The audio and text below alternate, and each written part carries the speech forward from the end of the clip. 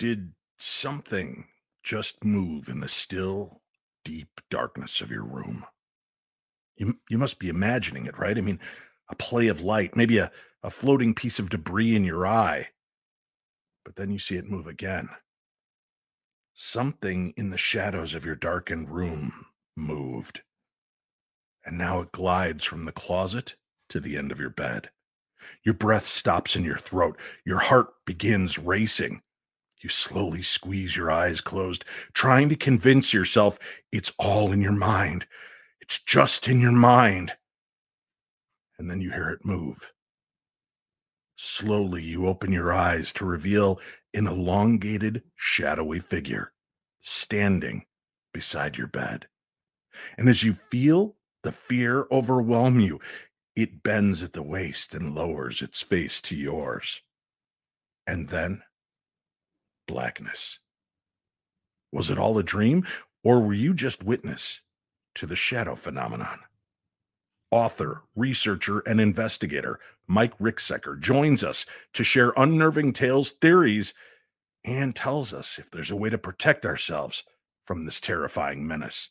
Then, later in the show, shadow encounters from you, our listeners. If you'd like to join live in the video chat and be on screen telling your stories, pay attention. We'll be posting the links so that you can join during the program.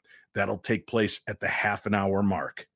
All of that next, right here on the best in paranormal talk radio. This is the Paranormal 60 with Dave Schrader. I'm not gonna stand here and listen to this baloney. You won't know. He doesn't stand for baloney.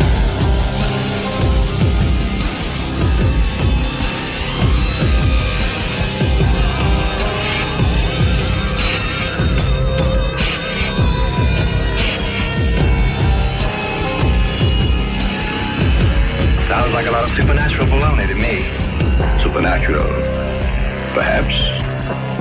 Baloney, perhaps not.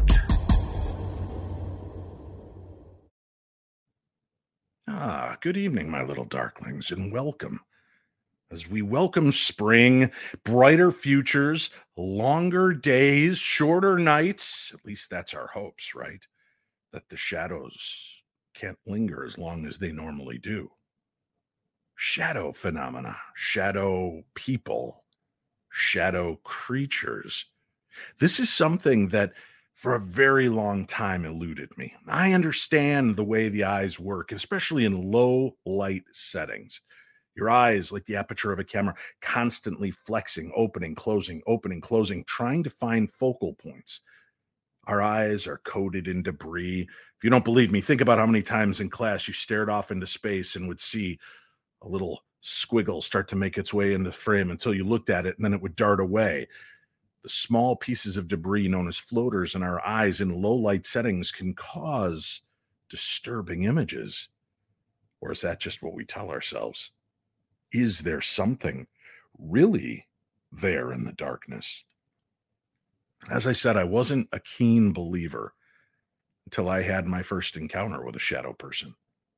When I saw that being directly in front of me as we walked through one another, I left that moment a believer, knowing that all of the experiences I had heard, rolled my eyes at, scoffed at, they may be true.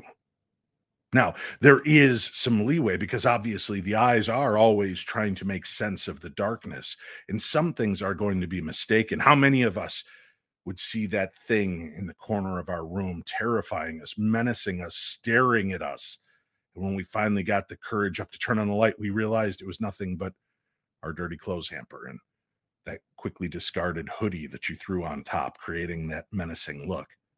Well, we're all human. We're all fallible. We all make mistakes. But there are too many people in too many places around the world from many different walks of life, ages, religions, philosophies, who all share these strange encounters.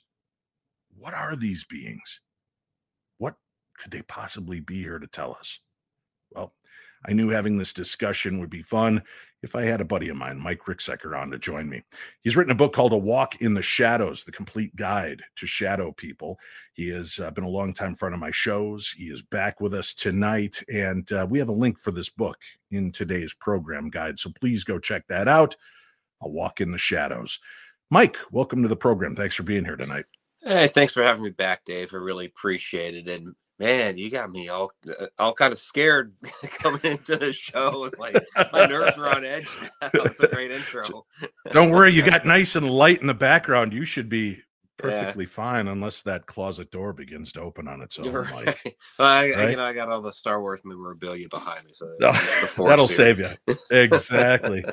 So, shadow phenomena. I don't want to even just consider it shadow man. First of all, it's genderless in most cases, right? We only just get a sense that it's a male presence, probably because it's foreboding, ominous, and standing there darkly in our room.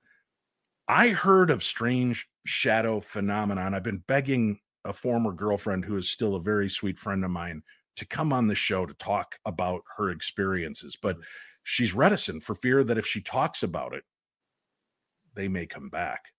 And when we dated back in college, she would tell me about the shadowy figures that lurked in her room. Sometimes she could see them as they would peer up over the edge of the bed and stare at her. It made my blood run cold, chilled.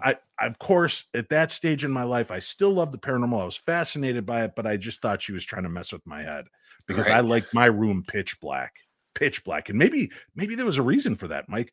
Maybe the reason I liked my room pitch black and all light sources blocked out was so that I couldn't see if something moved.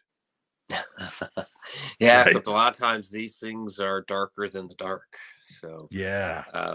yeah, because usually in your room, even if you try to make it as black as possible, there's still a little sliver of light. And these things seem to be like the occlusion of all light, which is why they end up looking like darker than dark and blacker than anything else. I saw, speaking, many people talk about the figures, the human, sometimes creepy crawlers across the floor or ceiling. I saw one thing that I can still not wrap my head around. It was at the Stanley Hotel down in their concert hall. And down in the basement is a very well-known hotspot. A homeless person had passed away there during the winter many years ago. And a lot of phenomena had taken place there. I mean, we had EVP, we had tables thrown in that little room, the electronic room. We had a lot of strange phenomena, but bright daylight one day, I go up and I introduce demonologist Adam Bly on stage, and I cut down the back route and I go to the back stairs. I'm cutting through the hall, and there's the door, and the doorway is open, and there's bright light from the outside at the end of the hall, bright light behind me. And I can't explain it, Mike, but there was a shadow falling out of the room that darkened the hallway with bright light in front and behind. And I saw it and I couldn't move. I stopped and my brain was trying to process, what was I seeing? It wasn't a figure. It wasn't a human being. It wasn't a monstrous gargoyle dog crawling across the floor. It was just a shadow spilling out of this darkened room. But I knew that it wasn't right, and I didn't want to walk through it. Have you heard of phenomena like that where it's not just figures, but shadows where they don't belong? Yeah, they can. It's not just your classic humanoid figure. They come in a lot of different shapes and sizes. They can appear as mists and wisps. Kind of an amorphous sort of form. So seen shadow activity is like rolling black smoke. One of the more fascinating times was seeing rolling black smoke morph into the apparition of a little girl, which was totally bizarre but fascinating at the same time. So yeah, they're not just humanoid figures. You see the crawler type of shadow person where it sort of looks like a humanoid form, but also has these really long arms and legs, almost like crab-like in nature. So they do come out in a lot of different shapes and sizes. Now, I know, Mike, that you've read a lot of the old research from classic investigators that go back hundreds of years. Were there details about shadow figures that go back that far, or is this more of a 20th century phenomenon? It goes back really far. You have classic accounts from the spiritualism movement. Madame d'Esperance, who was a physical medium, and she would talk about what's interesting. Her background is she grew up in a haunted house where there were both apparitions, ghosts, and shadows. And in that particular haunted house, she was more friendly with the shadow entities. So she would be afraid of the ghosts. And when she would see one, she would actually run to her shadow people friends.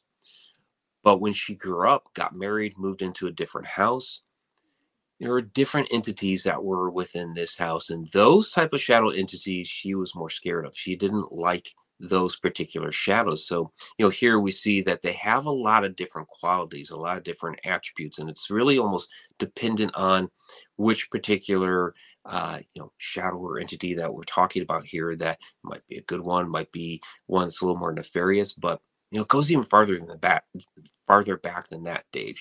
You and I were both recently in Egypt, and this goes back to ancient Egyptian times, where, part of their religion, for lack of a better term, they had multiple different parts of the soul. And one of those parts of the soul was the shadow that would remain here on earth to roam around after the other parts of the soul would move on to the constellation of Orion. And you can still even go back further to ancient Sumer, where you have what they called in Udug. We would relate the term to a demon, but you had both good and bad demons, or both good and bad Udugs. And this one Alu, very, very similar to a lot of the different phenomena that we experience with shadows, where it would hover over a person at night, had no features, no eyes, no nose, no mouth, didn't even have limbs, but would hover over a person at night. And they called it a binding demon because it would paralyze the person. And you'd have that sleep paralysis type of experience with this entity. So yes, this goes back very, very far into our history. Something that fascinates me about that, and I've shared this story in the past. Dr. Andrew Nichols had shared this with me, and I had asked him about black-eyed kid phenomena, and he actually said, I have a weird story to share. And he talked about being out of body one night, and when he was returning to his body, he floated into the room, was floating over his body when his body's eyes opened. They were jet black, and he smiled up at himself. And he panicked and then tried to force himself back into the body. And that struck me two ways. First of all, every horror movie would have us now believe something else is in that vessel, right? There is another being, a shadow entity or something. But I thought, if our soul leaves our body to explore, and we wake up and feel the sense of shadows over us or something looming or approaching us, could it, and especially when you're paralyzed, you're dealing with that old hag syndrome, that sleep paralysis. Could it be that our body and our soul are still disconnected, and that what we're sensing is the return of our soul to our bodies, to our physical form? Because we don't know where consciousness exists. And many of the people in our field believe consciousness exists outside of us, even though we have the first person perspective. It's that consciousness lives here, right? So I hit up Dr. Nichols with this, and we had some fascinating conversations about that. And he said, that makes me feel a lot better. Maybe I was just floating over. And if the eyes truly are the windows to the soul, of course they would be vacant and black because I wasn't back in there yet. Right. Yeah, that does make a lot of sense. Yeah, go ahead. No, I was just going to say, what's your take on that concept, that when people wake up frozen and they see these shadowy figures looming over them, could it be us trying to enter the shell again? It very well could be. And that's a fascinating story. That sure, it makes a lot of sense. If your soul is not within the vessel at the time, then yes, when the eyes open, there wouldn't be anything in there. And of course, you hear about when people astral project, there's the silver cord that connects them back to the body so that they always have a means to get back. But yeah, I've had people contact me about, maybe they projected or something like that, and they're headed back to their body. And there are other shadows and things like this around. Could that be their spirit guide or something like that? That's an idea. But that's a fascinating story in and of itself. I hadn't heard that one before, but it makes a lot of sense to me. Yeah. Well, you talk about the shadows in the room, and I've asked people. I said, when we're at live events, I'll say, "How many people have seen a shadow person?" Okay, people raise their hand. How many of you saw them in your room? And a good portion of those people still see them. I say, I want to direct it to this part of the conversation, if I could. If you could please answer for me, when you see it in your room, what is your knee-jerk reaction? Is there that moment of fear, and then you just kind of roll over and go back to sleep? And like 99% of the people are like, yeah.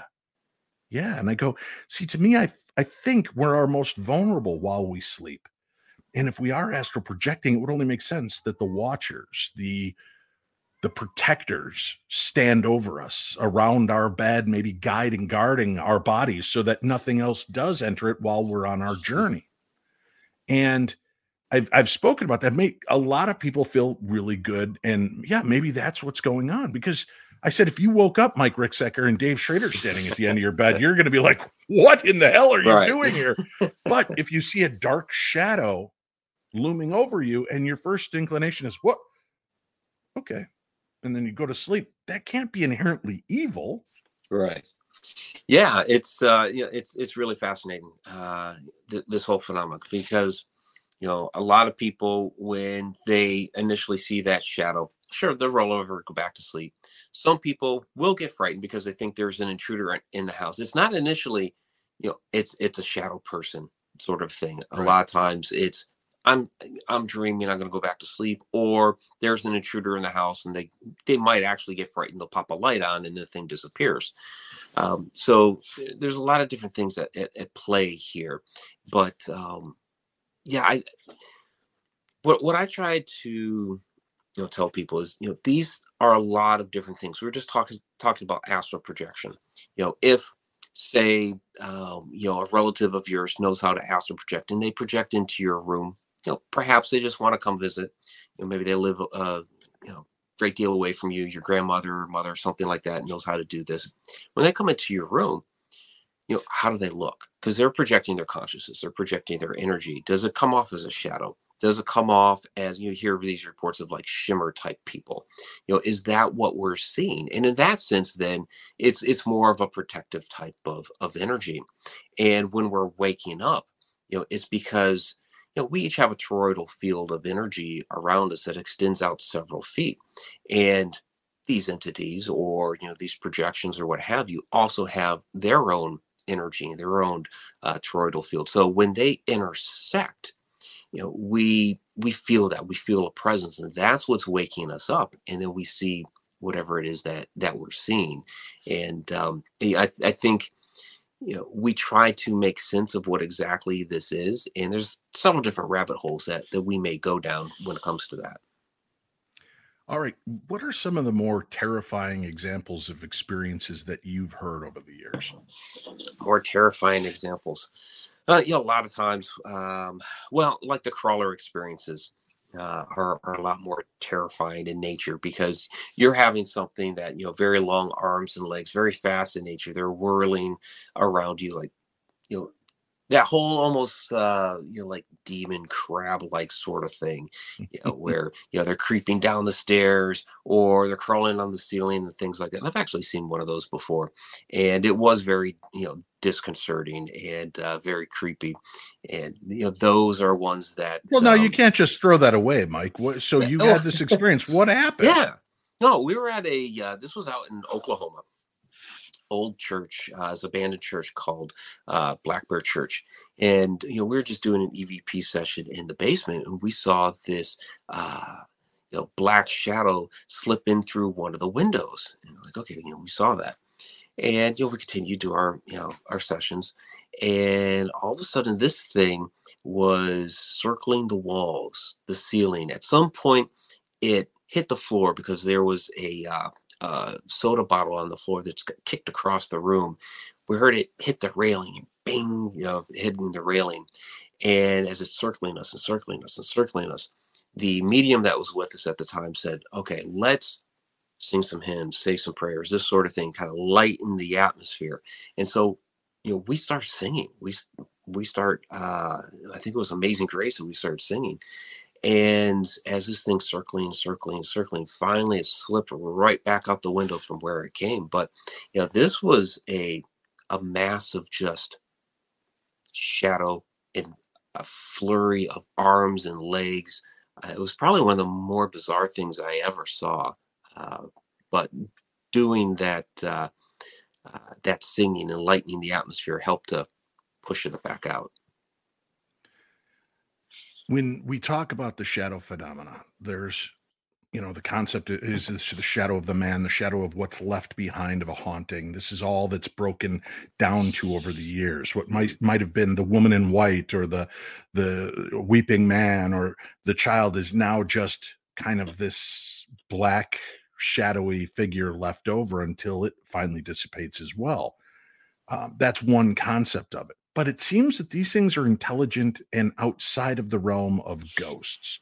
Almost like in some of the cases I've heard through the years where ghosts see the shadow person as well and seem to react. And in some cases have left the room because the shadow figure enters, which is compelling to me as well. These things, then are they existing on the same plane? Or is it, I don't know. I can't make sense of how this works. Yeah. I think what a kind of quote unquote true shadow person is some sort of interdimensional being. And in some accounts, they're actually very close to our extraterrestrial experiences. You see a lot of these accounts of, we were just talking about, wake up in the middle of the night, see this tall, dark, shadowy figure. You might have the sleep paralysis that goes along with it. And a lot of our UFO abductees or people who have encounters with extraterrestrials at night report the same thing, but instead of a shadow person, you're seeing an ET. So you see a relationship here with a lot of this phenomena. So what exactly are we experiencing? And these, if it is an ET, this is something that could be traveling interdimensionally or could be projecting into our room. And, when we're talking about, when we're talking about an interdimensional being, it is something that is an ET. It's not native to, to our planet, or at least to our dimension, right? Or it even could be an ultra, what we would call an ultra terrestrial, something that is indigenous to Earth, but is on a different plane of existence. So, there's a lot of different possibilities that of what we could be interacting with here as a shadow person. So, yeah, you have your classic. Maybe it's some sort of human entity that can't fully manifest as a shadow, or can't fully manifest as a apparition, and comes off as a shadow. But it seems more and more likely that most of these are something that's interdimensional. There have been more and more reports of these shadowy figures attacking. It went from silent vigil, watching over, to more violent, more terrifying, more in your face, leaving the scratch marks, leaving behind physical evidence, as in the blankets and sheets are ripped from the bed.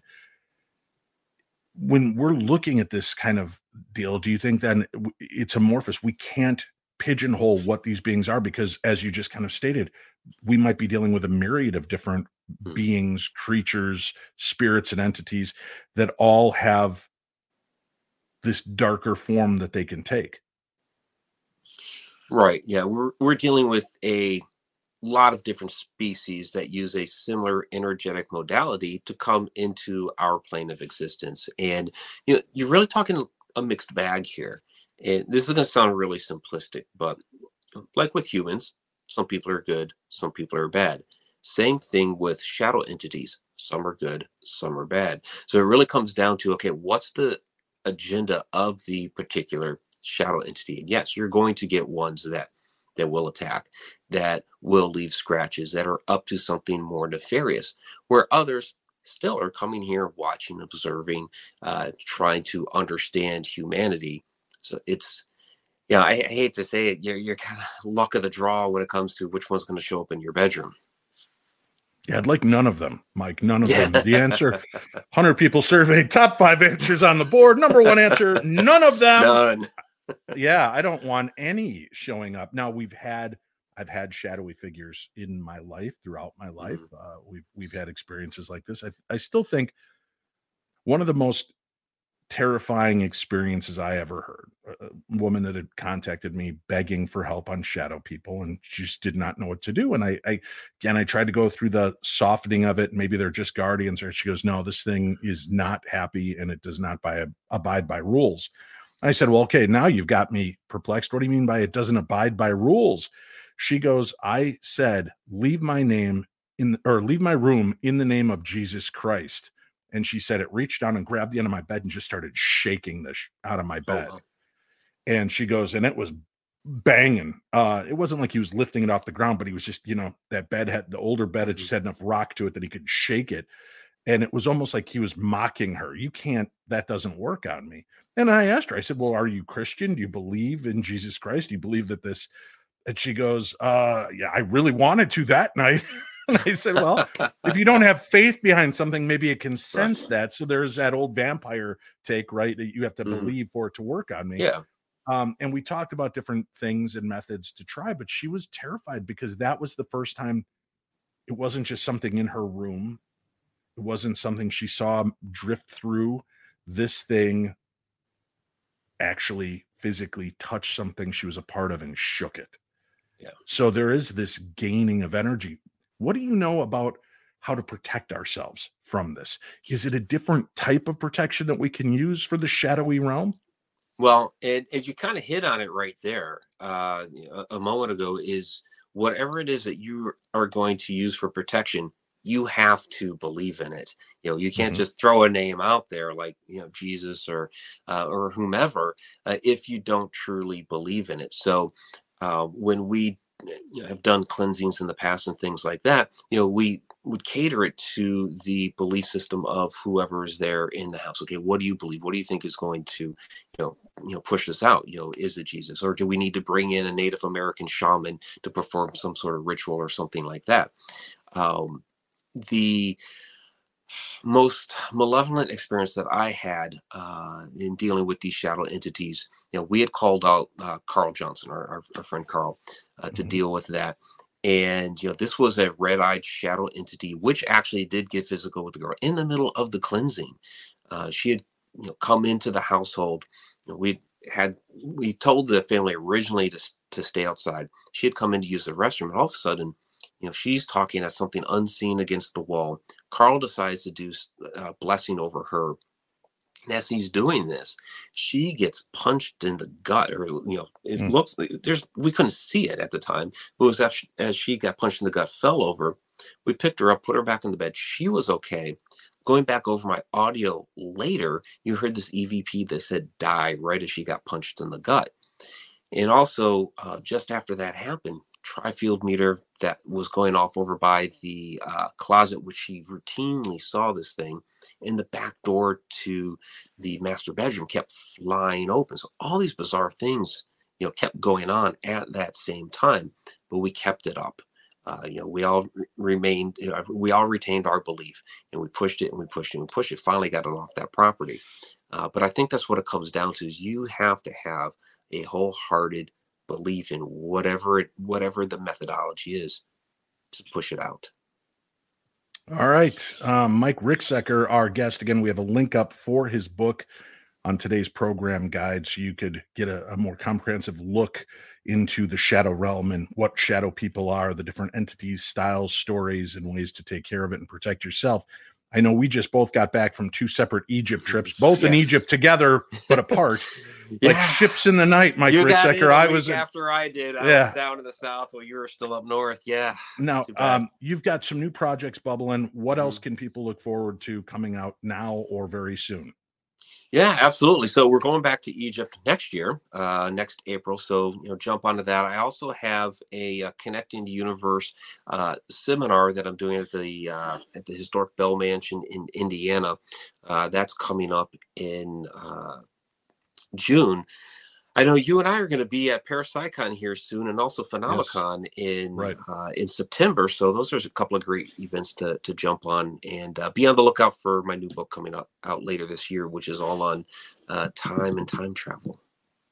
Excellent. We'll look forward to it, and I'll expect to have you back, and we'll take a deep dive into time travel together. Mike, thanks for being here. Absolutely. Thank you so much for having me back, Dave. Appreciate it. Always. Hey, when we return to the show, folks, we've got stories to share from listeners that have sent in emails. If you are in the live chats, Winnie is putting up a link right now. You can join me live on tonight's program to share your shadow encounters. I want to hear about the shadow beings you've seen. Do they leave you frightened? Do they leave you laughing? Do they leave you wanting? What are they, and what are your experiences? Tell us that next, right here on the best in Paranormal Talk Radio. This is the Paranormal 60 with Dave Schrader. Today's episode is brought to you by BetterHelp. What's the first thing that you'd do if, say, you had an extra hour in your day? Would you go for a run? Maybe take a nap, read a book, or just show up for a friend? A lot of us spend our lives wishing we had more time. And the question is, time for what? If time was unlimited, how would you use it? The best way to squeeze that special thing into your schedule is to know what's important to you and make it a priority. Therapy can help you find what matters to you so you can do more of it. If you're like me, you think, I can get through a lot. And we can. We're a resilient species. However, there are times that we need to reach out that hand and get a little help from somewhere else. That's what I did with BetterHelp. When I reached that limit and I realized things were getting a little bit out of control, instead of taking it out on my family or taking it out on myself, I just decided to reach out and get the help that I deserve. So if you're thinking of starting therapy, give BetterHelp a try. It's entirely online, and it's designed to be convenient, flexible, and suited to your schedule. Just fill out a brief questionnaire to get matched with a licensed therapist, and switch therapists at any time for no additional charge. Learn to make time for what makes you happy, my darklings. Get BetterHelp. Visit BetterHelp.com/P60. Do that today. You're going to get 10% off your first month. That's BetterHelp, HELP.com/P60. It's time to take control of your life. Dave's here rooting you on, and if I can do this, you can do this. Let's do this together. BetterHelp.com/P60. There's a link for it on today's program guide. Hey, Richmond, Virginia, I'm coming this week. That's right, March 24th through the 26th, I'll be at GalaxyCon, along with some of the coolest supernatural, sci-fi, and fun entertainers in the world. I would like to see you there. I'm going to be doing talks on different aspects of the paranormal, cursed movies, creepy creatures, and how to ghost hunt. So if you're interested, you can participate. Meet me at GalaxyCon Richmond, March 24th through the 26th, Richmond, Virginia. That's the place to see me next. And I hope that you'll make your way out there because we have some amazing stuff that's going to be taking place at GalaxyCon in 4 different locations this year. I'm going to be at all 4 of them, including the one that takes place in Austin, Texas later this year, along with the Paranormal 60 news crew and friends. We're going to have a great time. You need to be there and be a part of it with us. Go check out GalaxyCon.com.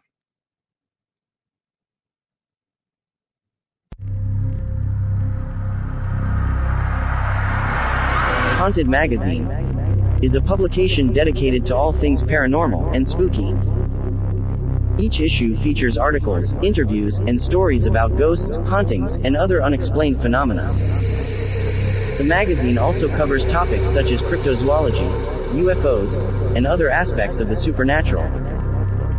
Expect to find in-depth investigations of haunted locations, first-hand accounts of ghostly encounters, and reports of paranormal events and attractions. The magazine also includes features on the latest ghost hunting technology and techniques, as well as tips for those looking to search the supernatural on their own. Issue 37, The Frights of Spring, will be in stores from March 6th. So remember, don't be normal. Be paranormal, and order your copy today.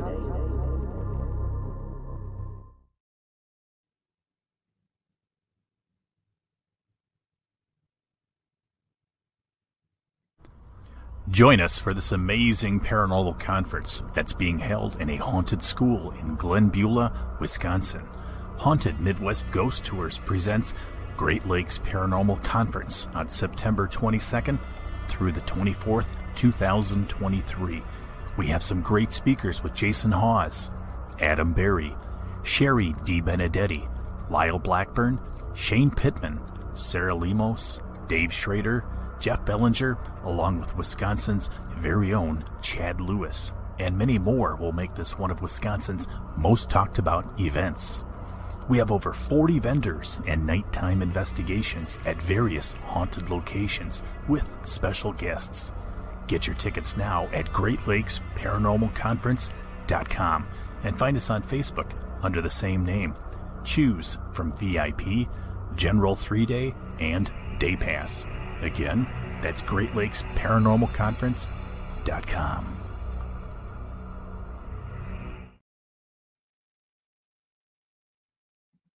Hey, do me a favor. If you love this show and you love the content that we share on it, I want to hear from you. And the best way to do that is by supporting all of the great advertisers you hear on our program, whether it be Babbel or HelloFresh, or perhaps even, any of the brand new advertisers that we're bringing on board. We really do want to hear from you. We want you to take advantage of those specials because they're designed for you, our listeners, handpicked for you. BetterHelp, another great example. So again, we have links for those in today's program guide. Please take advantage of them and take advantage of the deep discount savings you can get by being a fan and a friend of the Paranormal 60. All right, friends, we are open for business. If you would like to join me on tonight's program, we are including a link. It'll be in the live chats right now. I'm going to put that up as we speak so that it's available. All you have to do is click in and join us and be a part of the show. It is a video and audio podcast, so make sure that you have a good connectivity, good audio, good video, and we will have a conversation. I want to hear about your stories. I also have emails from you, the listeners. Let's start off with one of those before we go to Amanda, who's patiently waiting in our green room. This comes from Olivia. She says, "Hi, Dave. This is Olivia, of whom my son Miles refers to as, Mom, you're like Greg and Chachi. You're an Eeyore and a Chachi." We remember her, don't we? Anyway, long story short, I've seen stuff my entire life. Mists, shadow people, full-blown apparitions. When I moved in with Miles' dad 12 years ago, my son wasn't even an inkling in my mind. One day I froze because a child peeked around the corner of the kitchen. I seriously thought someone's child got lost and wandered into our home. I said, "Hey, are you okay?" Got up. Nobody was there. Not the first or last sighting of this boy. Then Miles was born. He would get up in the middle of the night to say someone was playing with his toys.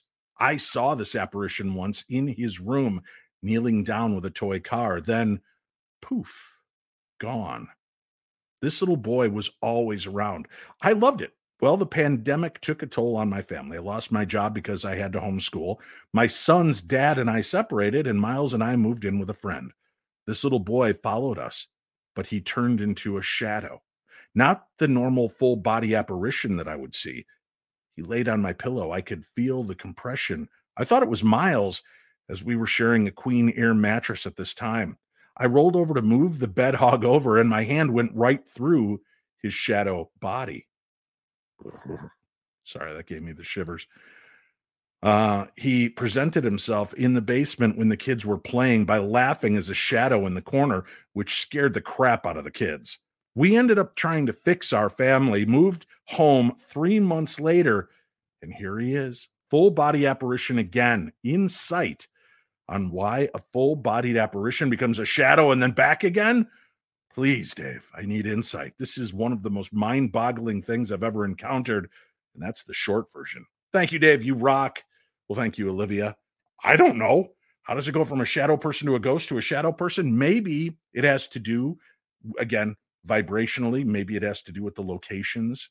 Maybe it has to do with the energy of the people in those homes, what they're able to bring to it. There might be a stronger poltergeist agent, meaning somebody that was in the home that allowed that energy to feed them a little bit more. I could be wrong. That's kind of my initial take on it.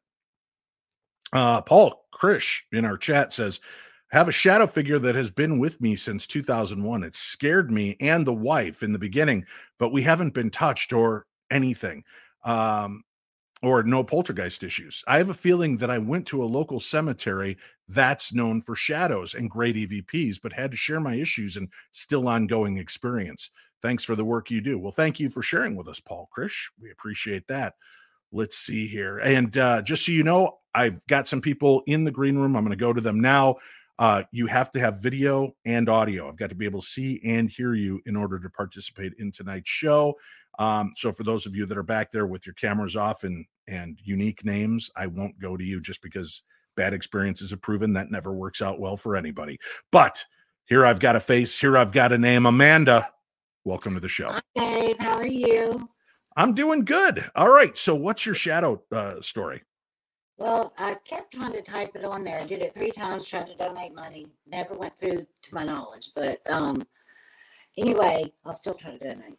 I just want to kind of give my opinion based on experiences.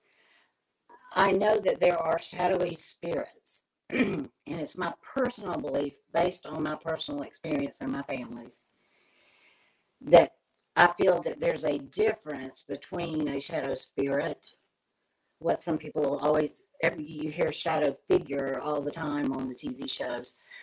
But my belief is the shadow figures that I've seen are a very dense, dark humanoid figure. Typically no hair features or clothing, no genitals or anything like that. It just is shaped humanoid. And we experienced them quite a bit in South Carolina. I won't say where, I can't. And once for a while in this house, which my daughter now tells me that she thinks we brought it from her old house.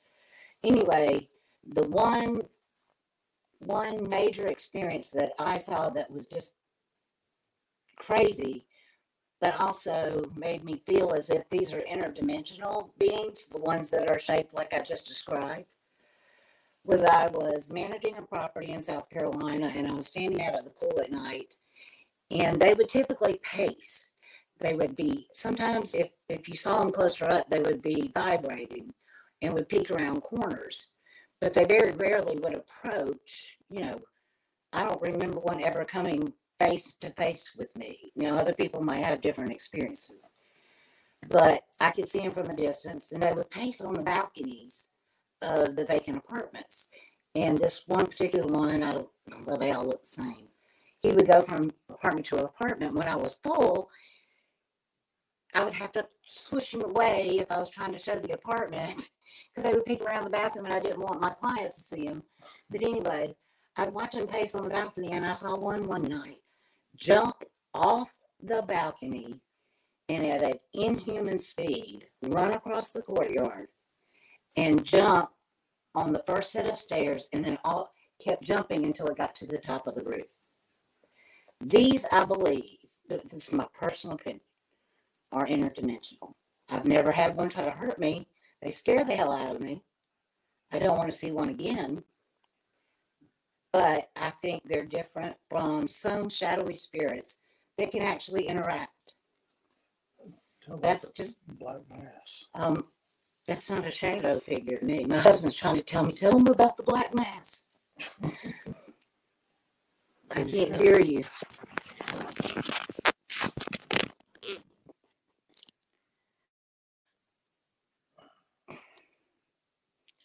I can't hear him, and now I've lost him.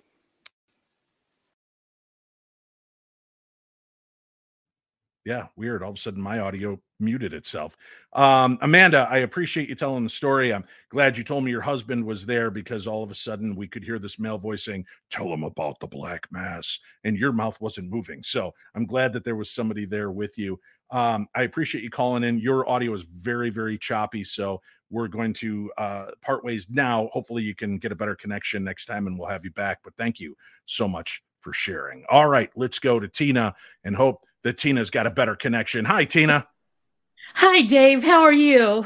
I'm doing well. What's your story for us tonight? Well, the shadow figure was my very first ever paranormal experience. Okay. How old were you? I was in my late 20s. It was back at 2003. All right. It was at my mom and stepdad's house in Shellnam, Missouri, in the Ozarks there. Okay. And everybody had gone to bed. My dad and I had drove down there to visit everybody. And I was getting ready to go to bed. And my mom left the bathroom light on, because I'm a klutz, so I could see where I was going during the night. And all of a sudden, the hairs on the back of my neck stood up. I felt like I was being watched. As I turned to the bedroom door, there's this black from head to toe, just completely black, blocking out the light from the bathroom. Head, shoulders, arms. I just froze.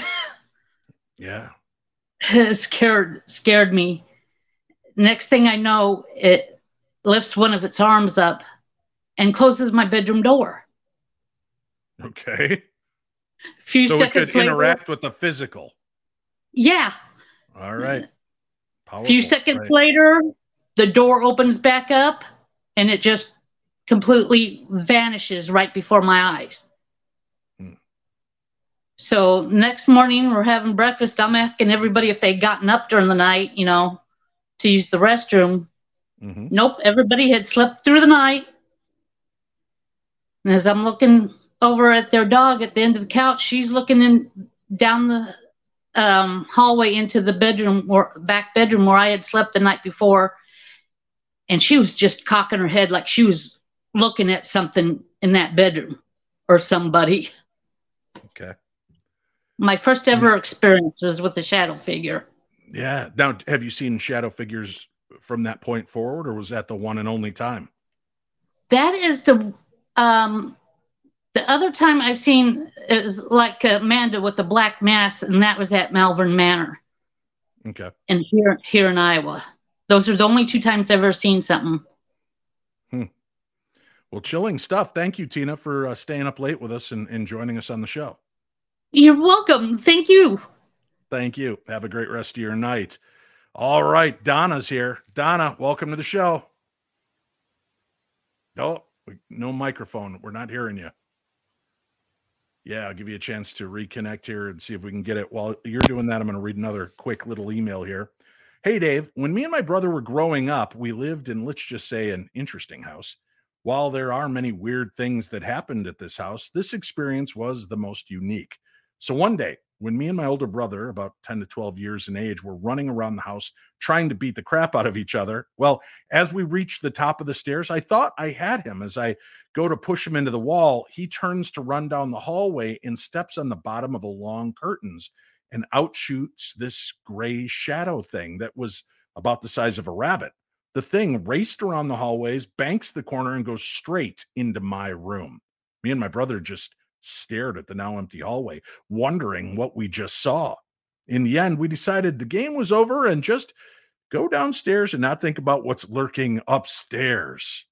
Dave, it was the middle of the day. We were the only ones home. There are no animals in that house. Still to this day, almost 30 years later, I can still see it clearly in my mind, like I had seen it yesterday. And I still have no explanation for what we saw. That comes from Melissa Griffith. Thank you, Melissa. I appreciate you sharing that. All right, Donna, are you back with me now? Yeah, my headphones decided to punk out on me. No worries. All right, well, welcome. What's your shadow figure or shadow I have story? A couple of them, and both were in cemeteries. So the first one was back in 1992 in Salem for the 300th anniversary. And I was in the old cemetery there where, my friends and I were looking at grave markers and whatnot. And we're almost kind of doing the conga line thing until I started hearing psst, over here. And I go look towards the trees towards the back, and I see this little kid, like a little boy, kind of peeking behind a tree and, going back. So I go check it out and investigate. And then I hear, no, over here. So they were kind of playing the kids were playing hide and seek with me in the cemetery, the ghost children. It was kind of interesting to have other people looking at me wandering around the cemetery trying to find these kids. That's crazy. All right. So you see this for yourself. How does your brain process it at the time? Are you, is it one of those things where you're like, hey, no, we just saw children. I'm that's it. I just mistaken the way I saw them. I fall right into it. I mean, I seem to sense them, and I acknowledge them, and I proceed to take it. Crystal, it's over in Salem, Massachusetts, the main town cemetery there, where not the condemned were buried, but the like the judges and a lot of the other townsfolk. Yeah, Black Cat Tours took us there. Shane and I, when we were visiting, they took us to that one and said that there are a lot of shadowy figures that are seen lurking around in that cemetery. Actually, I did do some research, and I guess there was a yellow fever breakout at some point, and there are a lot of children buried in that cemetery as well. So, yeah, that was the first one. The other one, and this was kind of almost a commonplace one for me when I lived in upstate New York. There's a huge cemetery. It's Oakwood Cemetery in Troy, New York. Okay.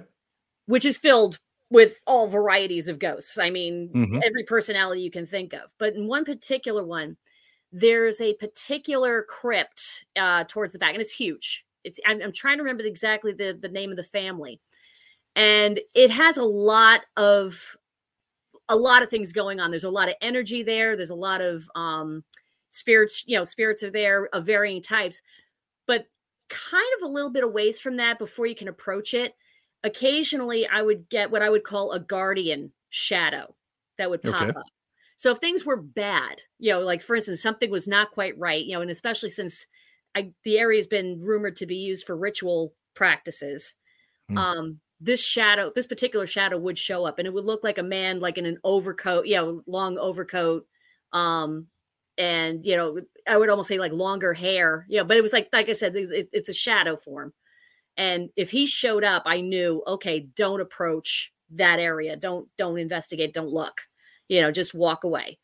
And then wait for another time period. And that would happen on a regular basis, actually. Yeah. Do you ever feel that these things were otherworldly, like they weren't ever human spirits, that they might be elementals or part of something?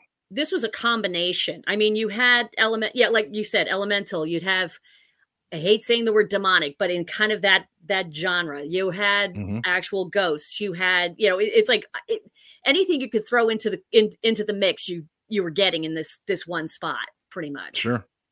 Very cool. Yeah. Well, Donna, thank you for calling in and sharing some of your shadowy figure experiences tonight. And I appreciate you listening and being a part of the chat all the time. Thank you. Thank you very much. All right. We've got a couple more in our chat room here. You're going to have to help me. Is it Sunny? Yes, it is. All right. You never can tell now. Sunny, Suni, Sunai, I don't know. But Sunny, welcome to the show. And I like that you have a very bright room to make sure that nothing shadowy moves behind you while we have this conversation. All right. Not. So where did you have your shadow experience? So I was outside of our house with my sister on a 4-wheeler, and we have like this barn, and we were going around it. And all of a sudden, I see this thing sprint out of it. And, like, it was, like, hunched over. And as soon, like, there's a cornfield right next to it. There was no corn in it. And as soon as it hit the dirt, it just vanished.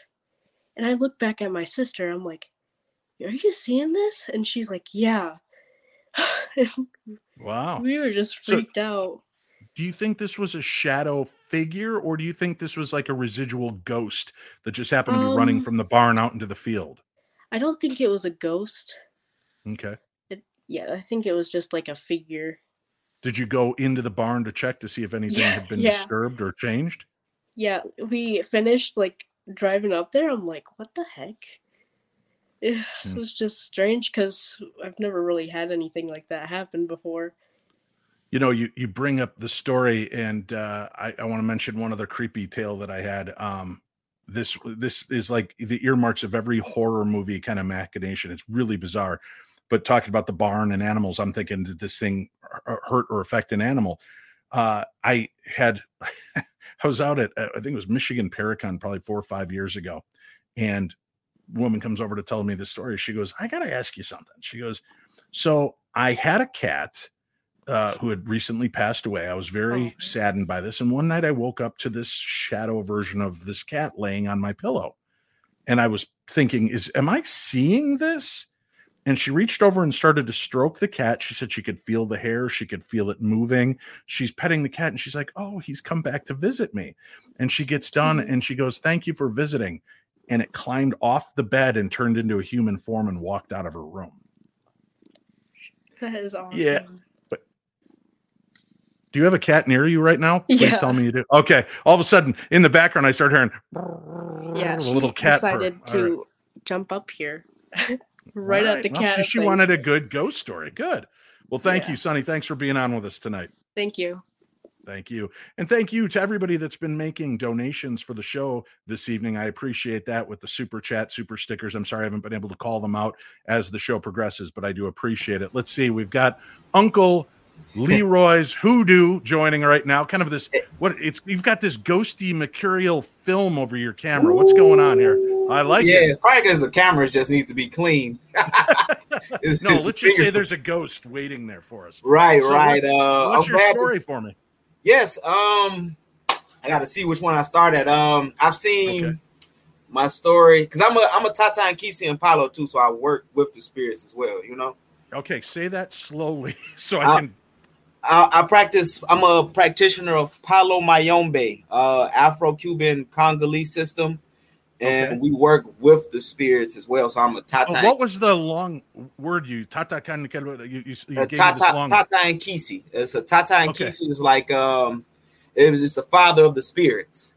So like if anybody needs, like when we doing cleansings or somebody got something going on in their house or whatever, they got a spirit in their house or a spirit on them. We got to do the work to cleanse. We're the Ghostbusters. Okay, very cool. All right.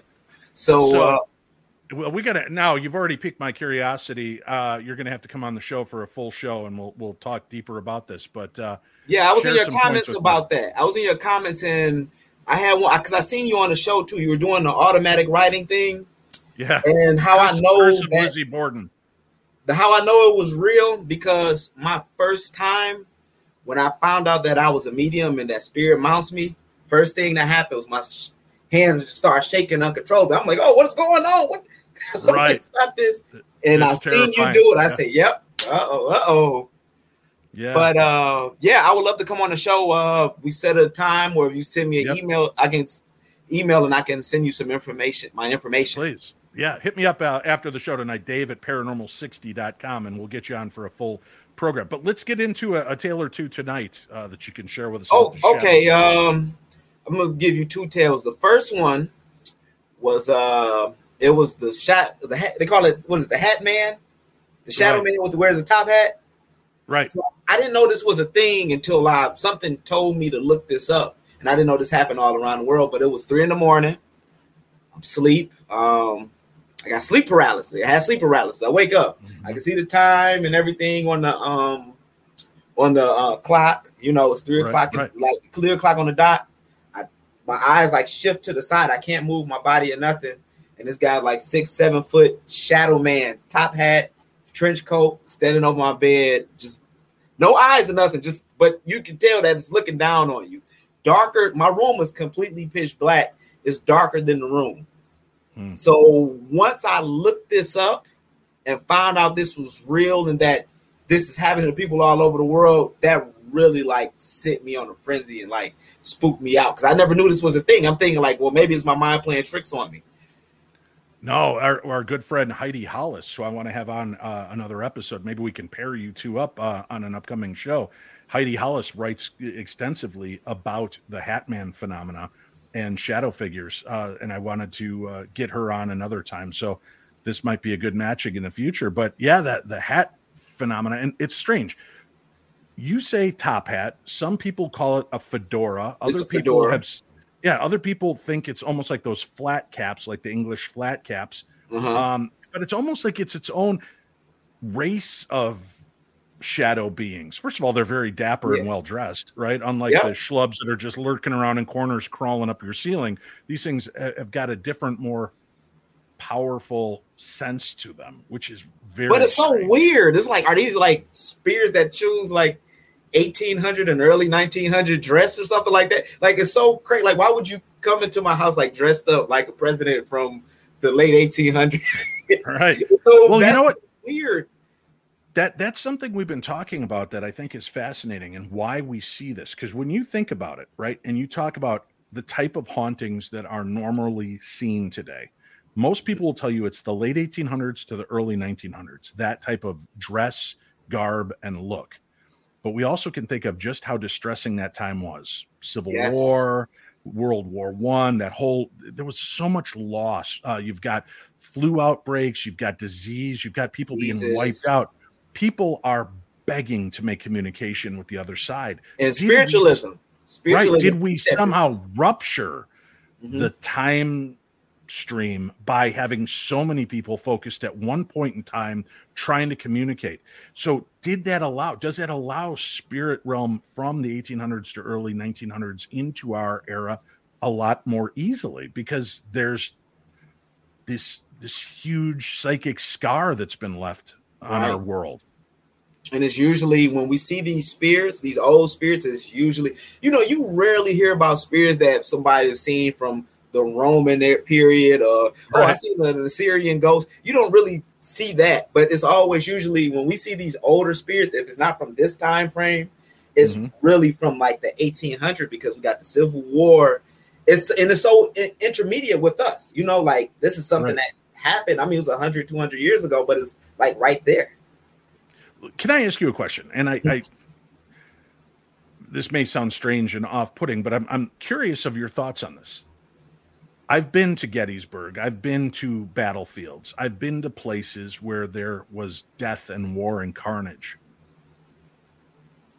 I don't hear about African-American ghosts, and they fought for our country. I don't hear about enslaved people's ghosts. It's all the white warriors and people that are there. Why do you think that is, that we're not seeing the black culture spirits as prominently? Is it because there was a more spiritual element to that? I don't mean to sound ignorant. I just can't wrap my head around why aren't we hearing I came to that. I asked that question too. I'm starting to see it now in the show. So a lot of the places where somebody will move on a plantation, then that's where they see the spirits at. And then you want to deal with places where maroonage happened at. So like, what is it? The Dismal Swamp in Virginia. So we're dealing, if you notice these places where you see UFOs, you see South Carolina, they had a thing with the reptilians and all that. Remember, these places had heavy African presence and Native American. So a lot of people at that time, they hid in those swamps. So if you know, the same in Jersey. People don't think about Jersey. New Jersey was a slave state, and then you deal with stuff like the what is that? The Devils, what is that thing? The Jersey Devil.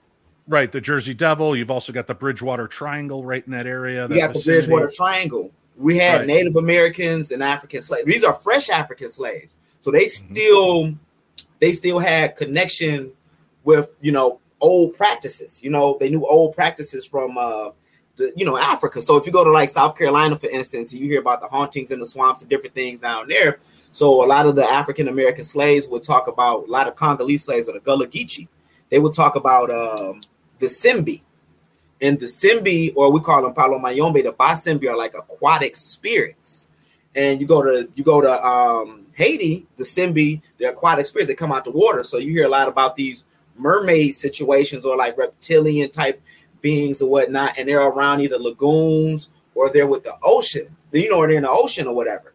But these are the places where it was runaways at, or on certain plantations is where you hear it. You hear about a lot of it at. And then you go to places like Cuba, you go to Haiti. A lot of times, if they're still practicing the traditions, they have ceremonies to send their dead off. So what we do in spiritism, we do misa. We call it a misa. What you'll call a seance, we call a misa or a mass.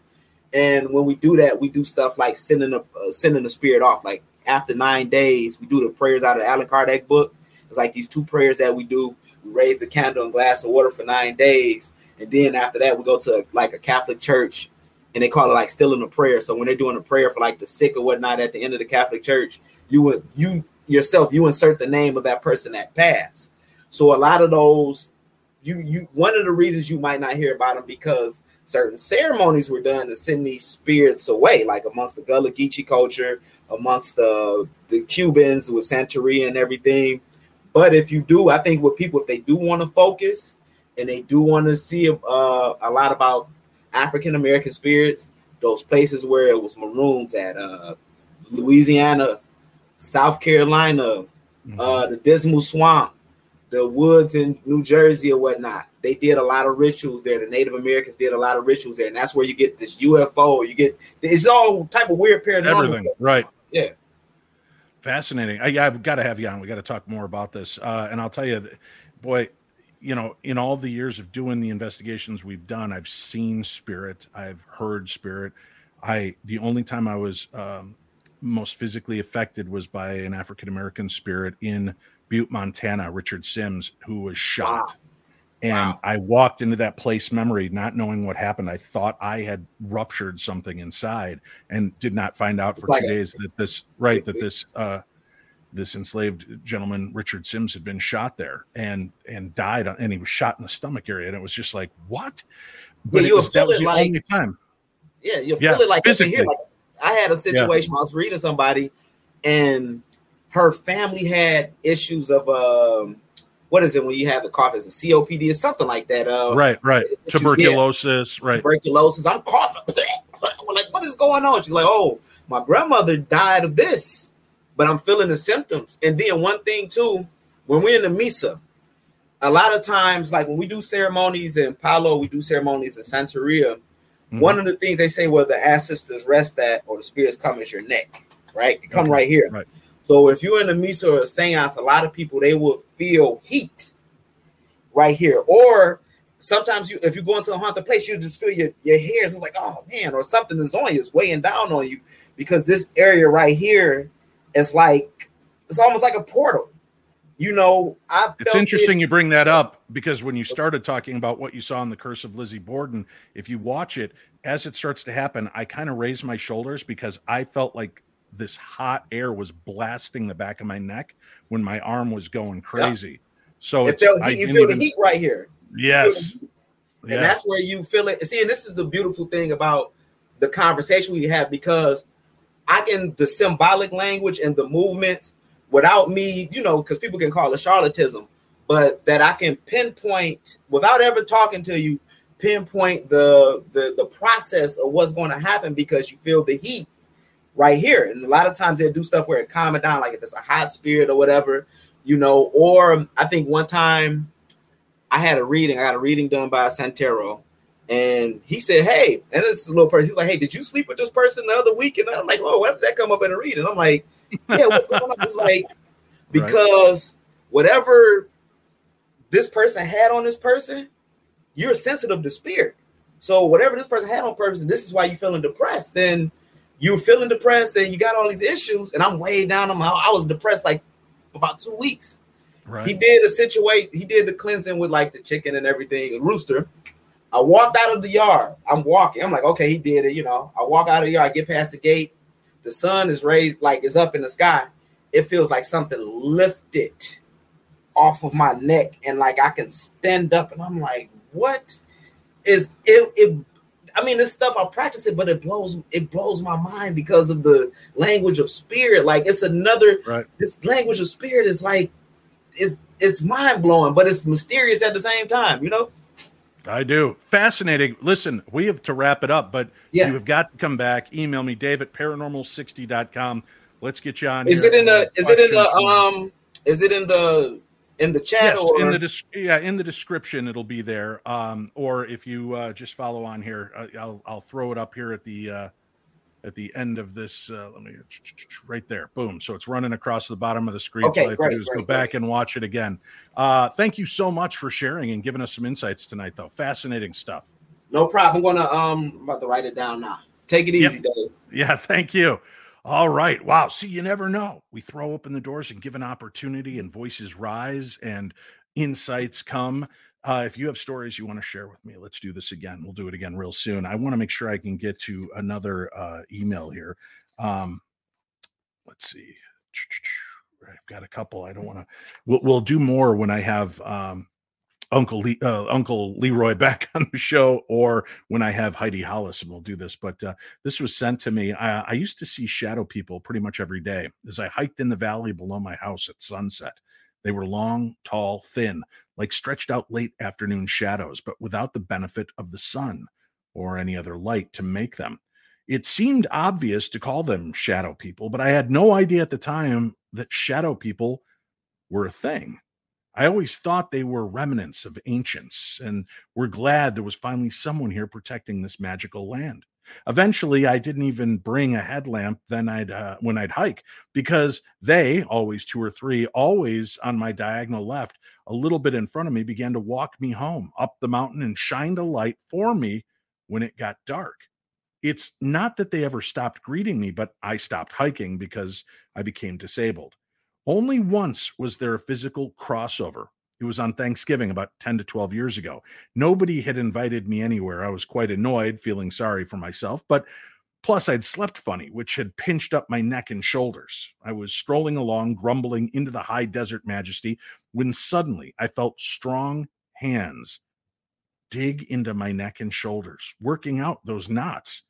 After that, I quit my belly aching, felt pretty well blessed, and marched back up the mountain. The shadow people used to be a big part of my daily delights. I miss both them and that hiking part of my life. None of the images I could find really look like my friends. This is the only one somewhat reminiscent, but forgot that the tree branch hands, the weird-ass white eyes and grins, mine have no facial features at all. They're shadows. Now, I believe in them because I saw them every day for years. But honestly, this is so ridiculous, and I laughed so hard at myself. For I don't know how long, maybe months more, I was thinking they were my own long shadows from the low setting sun, because when I'm hiking on the land, I'm just so blown away all the time that I just don't pay attention to my own shadow. Why would I? Unless it's doing something remarkable and I need a picture. Then all of a sudden one day I remember right where I was. It occurred to me that the sun was already below my high ridge. So where the heck was this shadow coming from? It was keeping pace with me, just like my own long afternoon shadow. But it was not my shadow, and there was no light anywhere to make it. I can't remember if it's the very first time I eventually realized there were two, but all the times of being really aware of them every day for years, there were always either 2 or 3, always in the same formation and always to the same place, to my left and up in front of me. At first, they always met me in that same spot, always on my way home. But as they got to know me more, the time and place became more haphazard. Even though I did love and trust them and feel honored, I just thought it wouldn't be a bad idea to keep them out of my house. So I never let them come any closer than the top of my driveway.